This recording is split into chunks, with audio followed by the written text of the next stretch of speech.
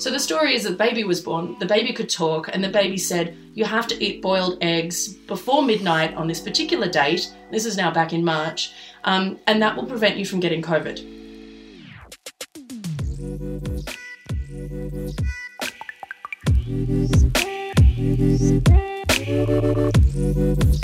Welcome to Post Pandemic. I'm Courtney Carthy. Irene and I worked at the ABC in Ballarat around 2008.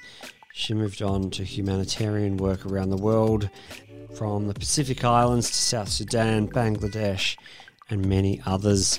At the moment, Irene's the project director for COVID-19 rumour tracking response at Internews. There's a link in the episode notes to find out more about Internews. But she's monitoring rumours spreading on social media across Southeast Asia in 8 different languages, among other things. So this episode, it's a little longer than others because this issue of false information is getting more prevalent in the pandemic. About post-pandemic, each show we look at a specific part of society, culture, or the world and ask a guest, like Irene on this episode, to imagine what it might be like when this is all over. But also, what's happening now? Well, let's get to it.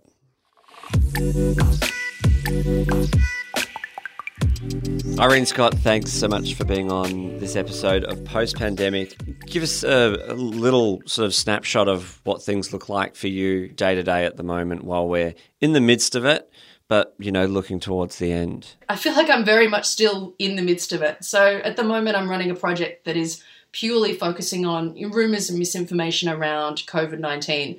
So I'm eating, breathing, sleeping COVID-19, you know, living in the middle of it in Australia, but then also I have an inbox full of it. Every document on my computer is about it. I feel like I'm thoroughly surrounded by it. And because I work in the humanitarian field, I mean, for many people in Australia, we might feel that the crisis is on its way out, you know, that we've flattened the curve, as they say.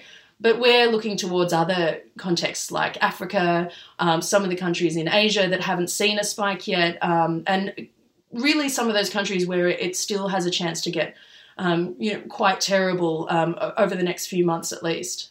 Like, are you seeing any predictions that are coming in where, you know, it might go through Africa, you know, in a way like Spain, Italy, maybe Iran, the US?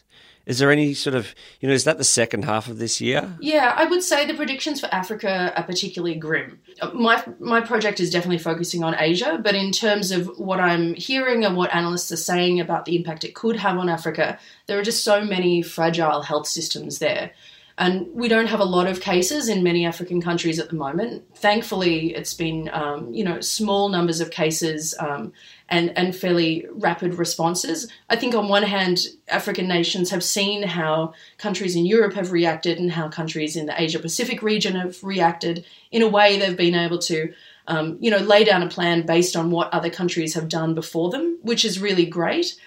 But frankly, just because they have such fragile health systems in some of those countries, it would mean that if there is an outbreak and if it does spread further than it has so far, it could be really devastating for those countries and for their health systems. So, yeah, I think all of the predictions for Africa are pretty grim, and we're hoping, of course, that doesn't happen. But it does mean that, especially for humanitarians, a lot of the focus is now shifting towards Africa to try and make sure that we can be ready for when things do get bad. Wow. All right. Is there a sort of timeline for that you know of, or just wait and see?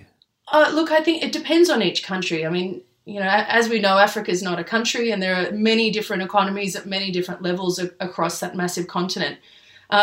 There's no particular timeline, but I would say that, I mean, one thing that Africa does have is that many countries in Africa are used to having serious disease outbreaks. So on one hand, while you've got people in Australia who are learning how to wash their hands for the first time in their life, these kinds of, seriously, we had no idea, these kinds of things are very common to some African contexts. So, dealing with yearly cholera outbreaks, for example, Ebola that struck several times. I mean, just last year in DRC, there was Ebola again. Some countries at the moment are looking at the prospect of handling Ebola, and COVID-19 or COVID-19 and a cholera outbreak or and a malaria outbreak. So they're definitely countries that are used to dealing with quite serious outbreaks. It doesn't mean that they're always effective, but they have had years of people telling them how to wash their hands. And I would say that is one area where they might be more advanced than us here in Australia. But then you have the issues of, access to clean water, access to soap, access to, hand sanitizer and the things that you might need to protect yourself, or just living in more crowded environments where the concept of physical distancing just isn't as easy as it might be for some of us in Australia. Fascinating. I heard, I think some Southeast Asian countries responded very well, similar way, because they had SARS practice. Yeah, SARS practice and a very different culture when it comes to disease prevention, I would say. There are a lot of countries in our region where it's quite common for you to wear a face mask if you have a cold, for example, because it's culturally acceptable for you to not want to spread that cold to other people. What a crazy idea.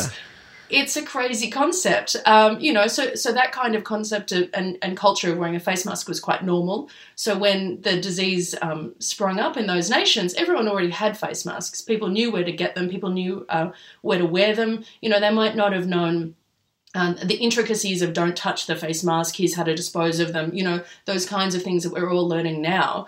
But definitely there was a culture of that. And in some countries, and definitely not for all of them, but in some there's also just more respect towards government orders, let's say. If you look at a country like Japan, if the government gives you orders on how you should act as a social citizen, culturally people are more likely to listen to them and fall into line and to act that way. Whereas in Australia, we like to think that we're rebels and we like to think that we know more than the government. It's part of our national culture. So trying to institute some of these changes and trying to make us change our lifestyles for the greater social good can sometimes be a little bit more challenging. Thankfully, Australia seems to have done reasonably well. Look, let's get into 7 questions, which we ask every guest on this podcast. The first one is, what will be different after the pandemic? Yeah, well, I would say, I think for the area that I work in, which, sometimes is referred to as risk communication, sometimes it's called communication with communities or community engagement. There's a whole heap of, buzz terms that mean, basically the same thing. But I think what COVID-19 has really done is really shone a light on the power of rumours in a community and the impact they can have if people don't pay attention to the rumours that are spreading. I think, from my perspective, the kind of programming that we do, we like to look at rumours as giving you the pulse of a community. What information have they understood? What have they misunderstood? Who do they trust? Rumours are a really good early warning system to see risky behaviour that's developing, but also fears and anxieties and hope. And all of that information is just really super important for public health in particular, but also, prevention of conflict or crisis. Rumours can be a huge early warning system for when, hate speech is bubbling up, for example, and you have crises that are about to erupt between or, within a community. So I think for COVID-19, it's really shown that rumours are important. Funding is going towards rumours in a way that we just haven't seen in a crisis before. Rumours and paying attention to them has definitely been a thing in humanitarian aid in the last few years, and it's been slowly growing in popularity. But COVID's just blown it out of the water. I feel like every humanitarian donor at the moment is trying to put money towards understanding the rumours that people are spreading and trying to find ways to respond to them, which is great because it means you have organisations all over the globe, big and small, and aid agencies and UN agencies and private sector as well, trying to find the best way to understand and then respond to the rumours.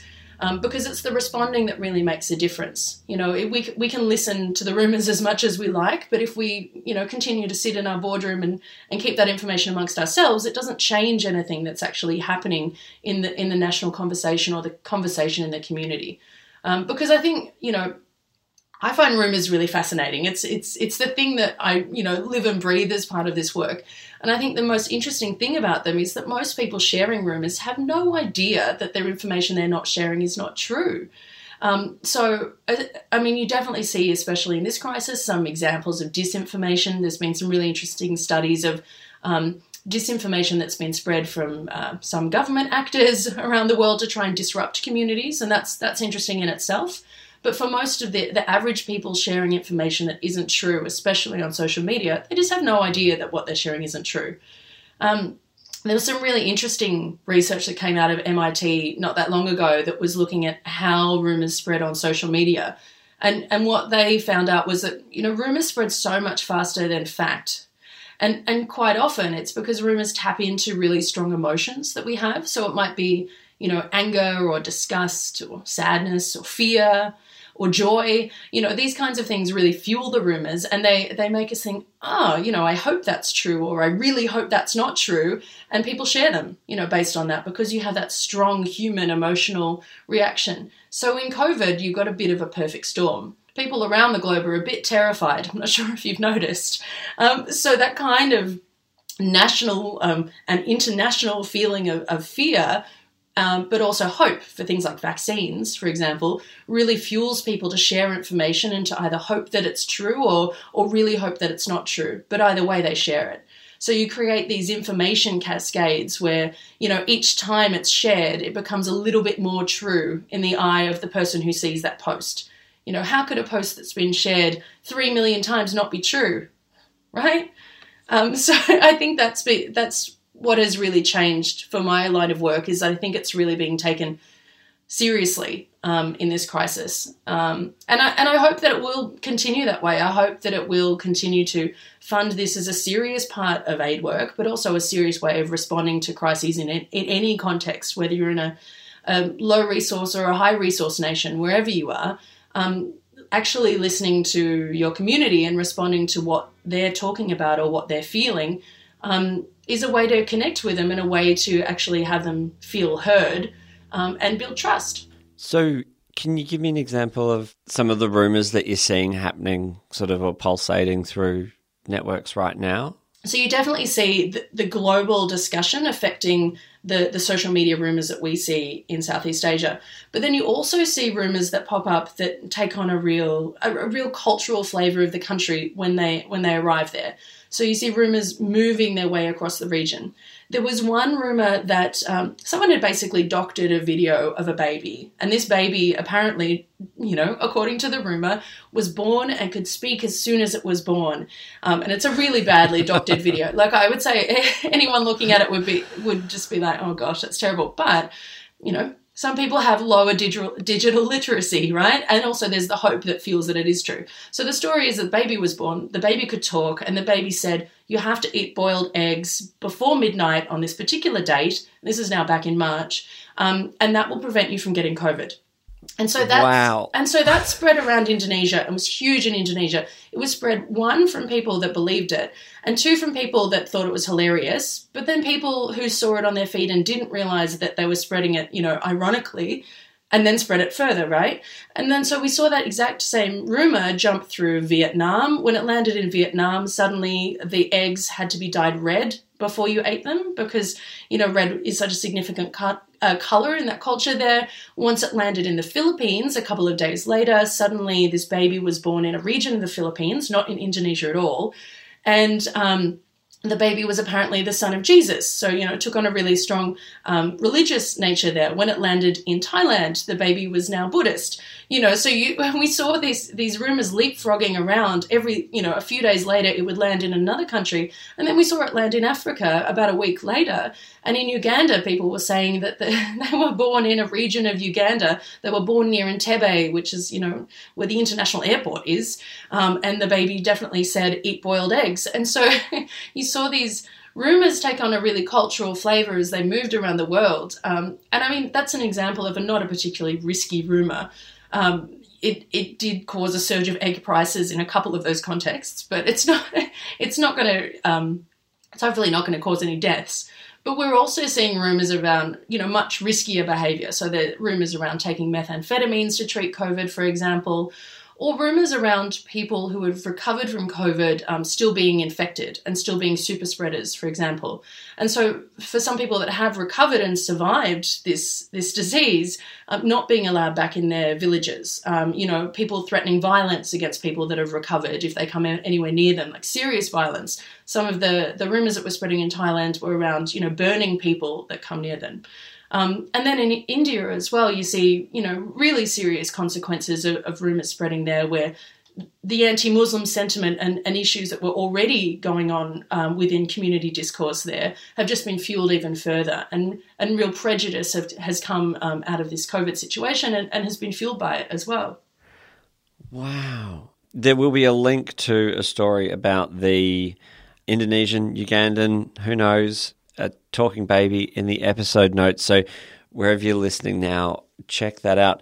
That's crazy. I find myself stuck on some people share it because it's funny, but then that also it also like legitimizes it because it just sort of pushes it further out. Yeah, I mean, it's just a thing. If you think about some of the things that we might share on our social media feeds, and you think about our parents, I don't want to throw my dad under the bus here, but sometimes our humour is different. Let's put it that way. So it's quite easy that I might say something that I think amongst my social group of friends is, very witty and ironic, that he takes as something that I've said that I genuinely believe. So it can so easily happen when you're looking at these huge social media networks and people that don't even know you often reading your posts, especially on platforms like Twitter, which are so public. The people reading your posts often have no idea who you are. Which begs the question, are you talking to social media networks about this, like Twitter and Facebook? Like, are they bothering to get involved in the work that you're doing and basically helping to shut off the pipe to some of these dangerous rumours? Yeah, I would say that this crisis has also seen social media companies try to come to the table and try and play, or at least be expected to play, more of a moral role in these crises.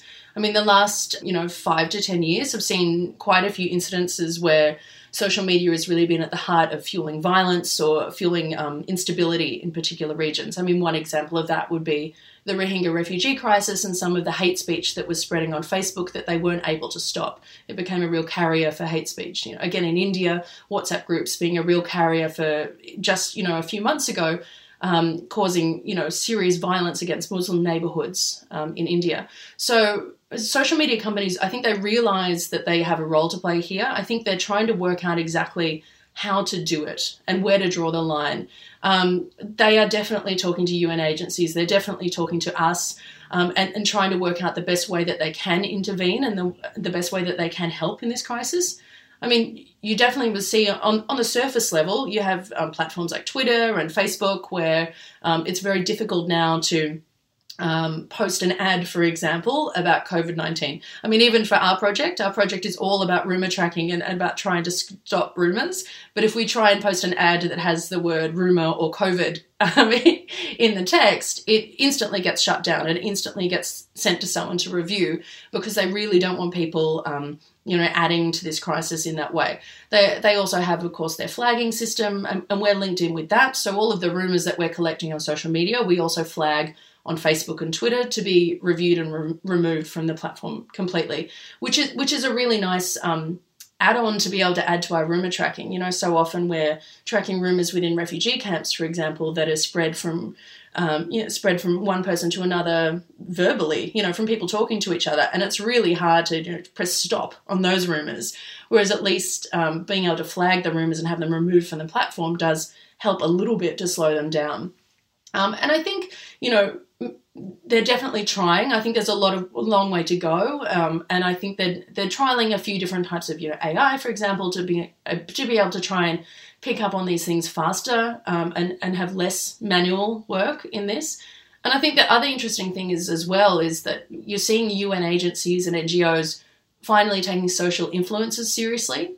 I think in the past, social influencers, as we think of them, musicians or, I don't know, people who look great in a bikini or whatever, UN agencies and NGOs just really wouldn't turn to them to help them spread quality information. But now with our project, we're using social influencers, feeding them quality information that they can distribute to their networks of millions of followers. You're also seeing, just yesterday Red Cross announced that they're forming a global network of social influencers where they've brought on board a bunch of different social influencers in different contexts with millions of followers that are able to once again be fed quality information that they can send out to their communities as it is, wherever that community is. Because I think everyone's realizing that we can't just rely on those usual channels of experts and diplomats or even just, you've had celebrity ambassadors for UNICEF and people like that for a long time, but that we need to really step outside of that and to take information where people actually are, not only try and share it amongst high-level, very white-collar circles on social media, but take the information where the people are that you want to hear it. Which is a good lead into question number 2. What do you think will become obsolete in the communication that you're working in after the pandemic's passed? I hope, and I'm not convinced, but I really hope that this pandemic has shown organisations all over the world, especially aid agencies and governments, that this one-way messaging as the go-to format for risk communication just doesn't work. Just telling people wear a face mask just doesn't cut it in terms of communicating a pandemic.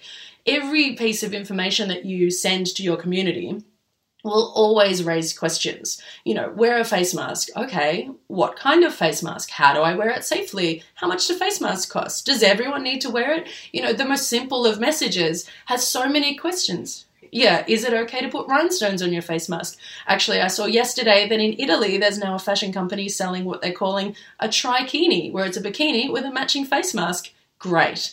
Whatever. But I think, that aside, which is amazing, but I really hope that, this shows that even the most simple of instructions need to be delivered as a conversation. So you might start with, hey guys, wear a face mask, but you need to be open and ready and willing to answer those follow-up questions and have systems in place to actually listen to them, listen to the questions that are coming from the community as follow-up and be ready to answer them quickly. Because if you don't, that's where you get those information gaps that get filled with rumours and misinformation and confusion.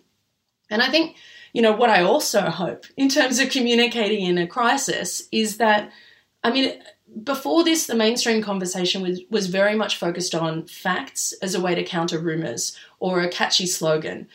For example, at the moment, there's a huge debate in the UK about the new stay alert message from Boris Johnson. And everyone's saying, well, what does alert mean? Before it was stay at home. Yeah, I can understand that. I know what my home is. What does alert mean? And of course we've heard that term used before in government terrorism messaging, alert but not alarmed, for example. What does alert actually mean? It's very catchy, but it's ultimately not very practical advice. And on the other hand, you see governments going too far with advice or regulating how long it's safe to have a haircut, for example.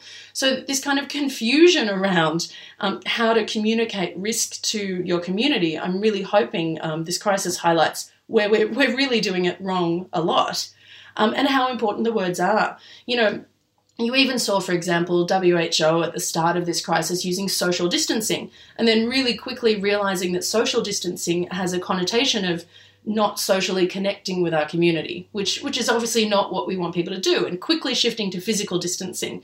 You see, again, the Australian government struggling with terms like essential workers. What is an essential worker? What is essential, as a label on terms of what someone does as an income to feed themselves and their family. Using these terms that aren't used in normal daily life. And it just leads to confusion because you're creating a term that might be very catchy, but you're also needing to teach your community at the same time about what that term actually means.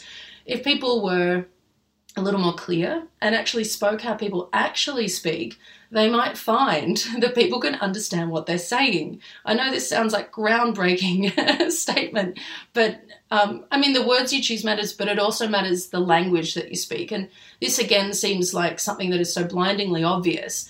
But you can't just assume, for example, that everyone speaks English or the lingua franca in the country you're in. Just last year in the Ebola crisis in Goma, in DRC, for example, just last year, all of the health-related information that was going to the community was being delivered in French, which is the lingua franca of DRC.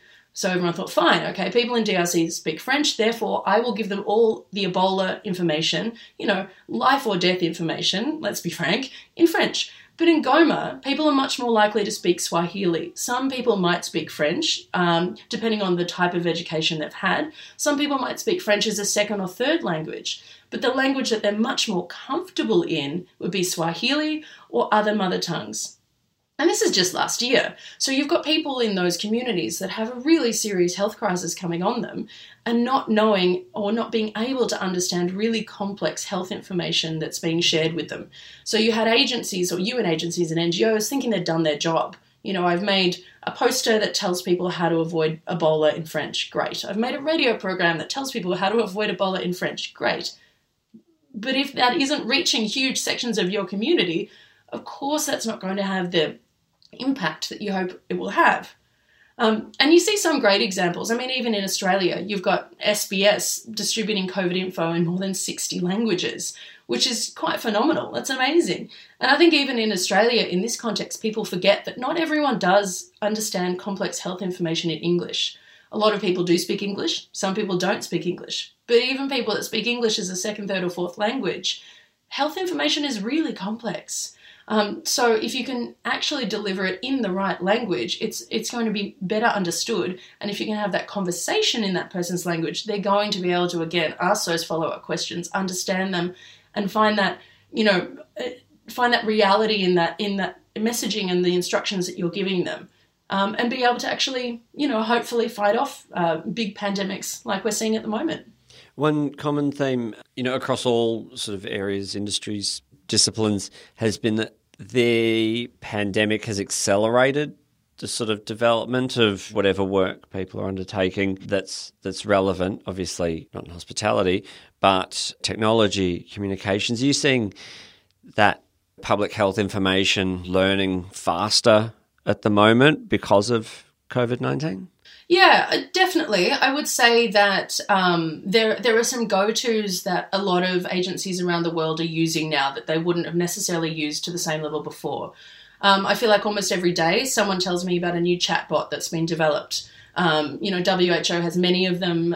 Red Cross in some regions of Eastern Africa are developing some new ones. And these are great. Once again, it's a way that communities can ask questions and get a response straight away, rather than, asking a question and then a month later having a radio program that addresses that question.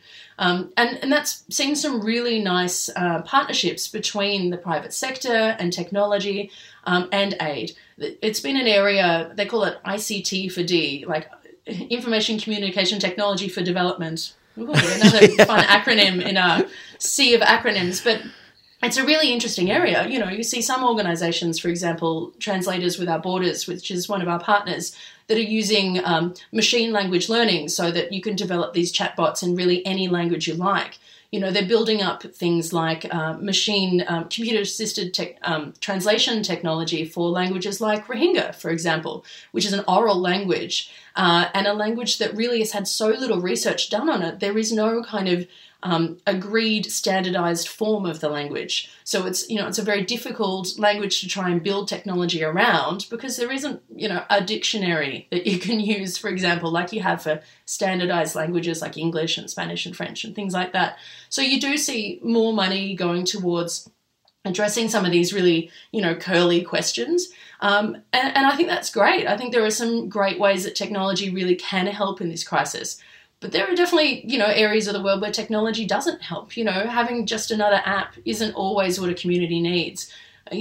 Having clean water and soap is sometimes more helpful, or, actually communicating through the ways they already access information. So for a lot of the world, if they have, not as much access to electricity, less options on television, these kinds of things, then radio is still king in so many contexts. So looking at ways that you can make radio interesting and educational, let's say, that word, is really interesting. And that's not technology, that's just old school good storytelling, and that's just as important as in this crisis as new fancy AI or chatbots or these other, methods that are being used, because it's got to be something that fits the reality of the community that you're working with.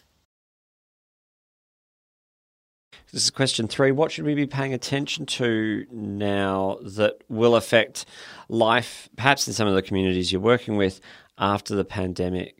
I think what I'm really concerned about, and definitely something I'm seeing in some of the contexts across Asia that we're monitoring, is a real risk that with this focus on misinformation and disinformation, that we give governments quite a lot of room to close the space for free speech in their attempts to fight rumours. And I think it's a really fine line, because you do need, on one hand, you do need social media companies and you do need governments to play a role in trying to fight misinformation.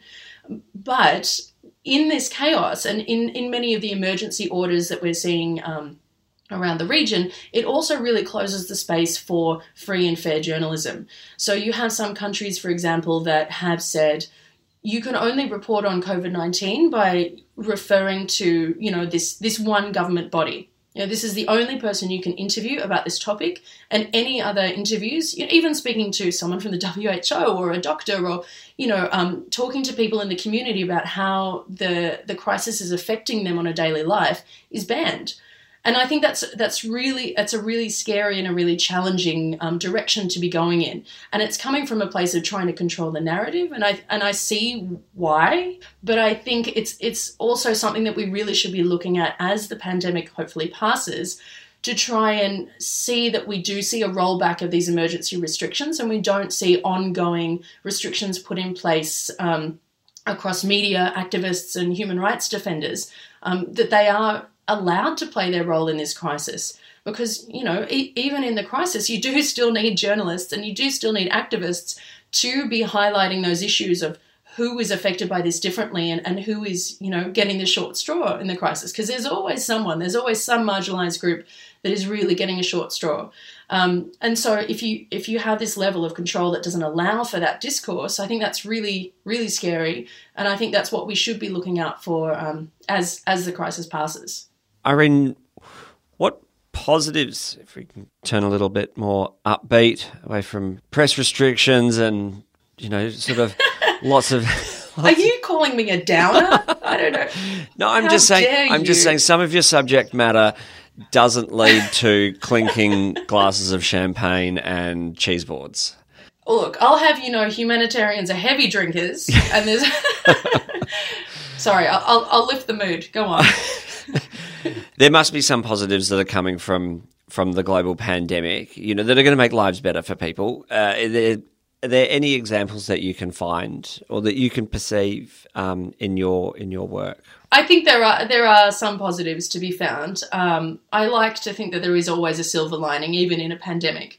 I think something that we'll see and have seen in workplaces across the world, in Australia, but also in humanitarian contexts, is those more flexible workplaces. And I think that openness to working from home and flexible hours and flexible time zones, people actually taking sick days when they're sick, crazy concept. I think these things are actually really positive, and it has given us a chance to sit back and take stock of the way that we were living our lives and pushing ourselves to the limit. I think specifically for humanitarians, I think in many of these contexts, people may not be aware, but often in a humanitarian crisis, you'll have national organisations that are made up of people that work from that country, and you'll have international NGOs, your Oxfam, Save the Children, these kinds of organisations that we've all heard of before, and your UN agencies, UNICEF, WHO, all of these. And they're a mix of people that live in that country, they call them national staff, and expats. And there's been a real push over the last, 5 or so years for that balance of power of expats always being the managers and expats being the experts to be really turned on its head, and for more power to be given to the people that are actually from the context where the crisis is happening. Because at the end of the day, they speak the language usually. That's, once again, a really great start. But they know the context. They know their culture so inherently that they're actually the perfect expert in that environment to be able to come up with local solutions to local problems. So because because of COVID and because a lot of humanitarian crises are in countries with quite fragile health systems, it's meant that the crisis has meant that a lot of expats went home when the crisis happened. A lot of them were evacuated out of these humanitarian contexts, leaving very few of these types of workers in the country as they battled COVID-19, which is a terrible thing to think about, really. Really when I hope I can swear, but really when the shit hits the fan, that's when the expats leave. And, I also acknowledge that I'm part of that problem. I, too, am an expat. But I really hope that this will show that there can be more power put towards the national staff that are from that country, and that we can really push towards this localisation of an aid effort so that we have expats as, advisors when it's needed, if there are particular technical areas where advice or guidance is needed.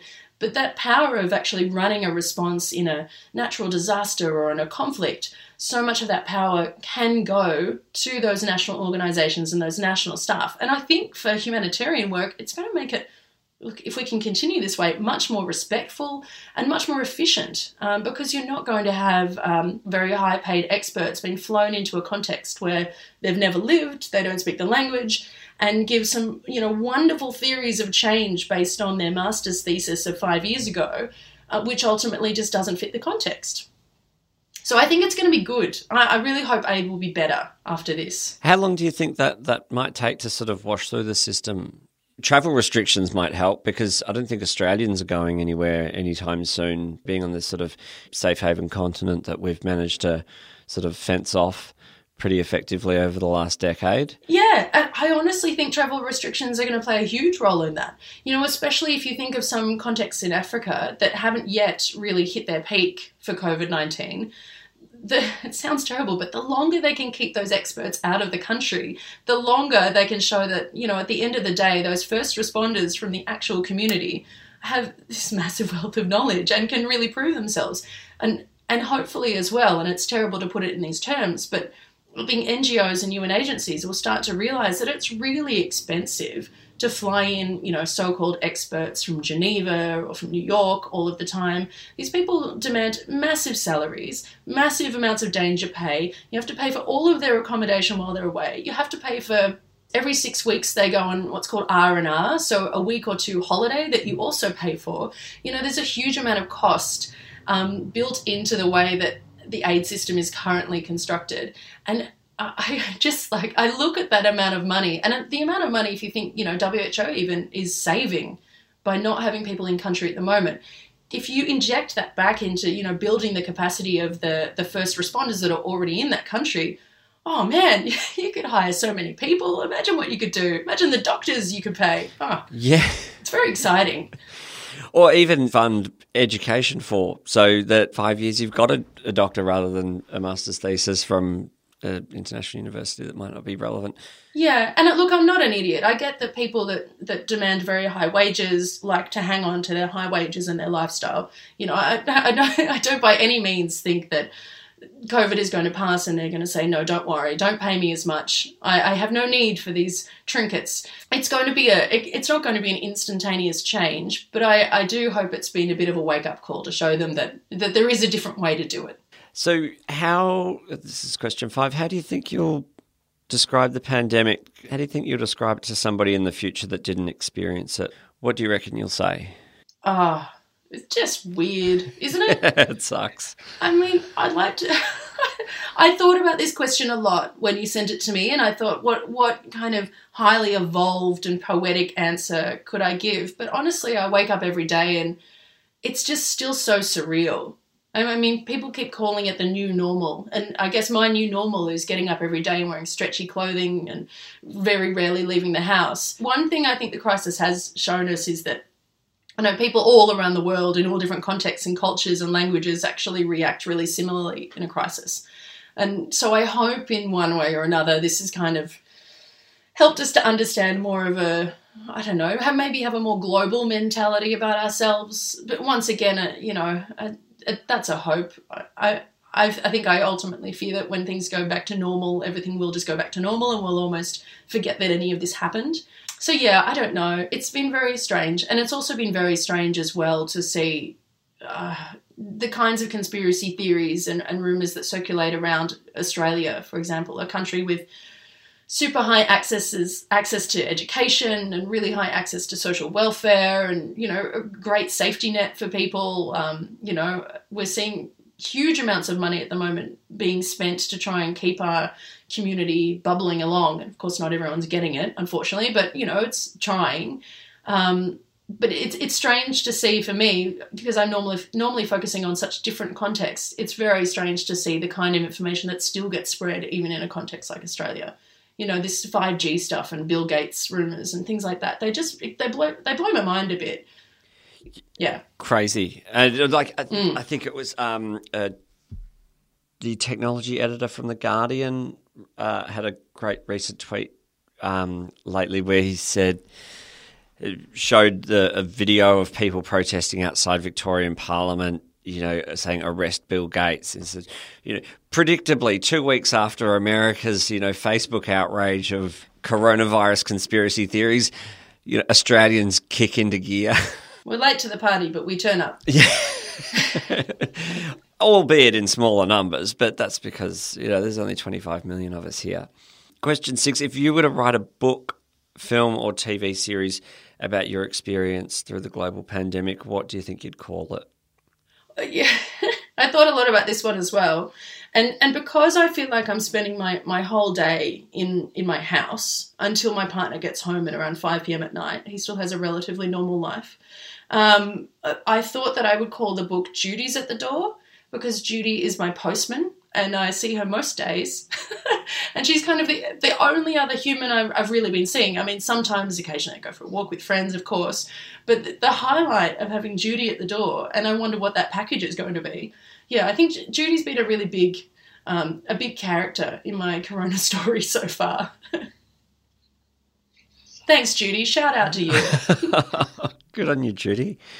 Good on you, Judy. Good work. And after we all get through this, what do you think is going to be different in your sort of daily working life? Have you made changes that you're going to stick with? The stretchy clothing is going to be something to hold on to? Oh, well, I mean, yeah. I mean, it's not going anywhere, let's be honest. I'm not sure that... I mean, I think there has to be some changes. One thing that has been nice from this... all of the physical distancing measures has been having a lot more one-on-one time with friends because the government has forced us to do that. And that, in a way, that's been really nice. I've been doing a lot of long walks and one-on-one chats with friends.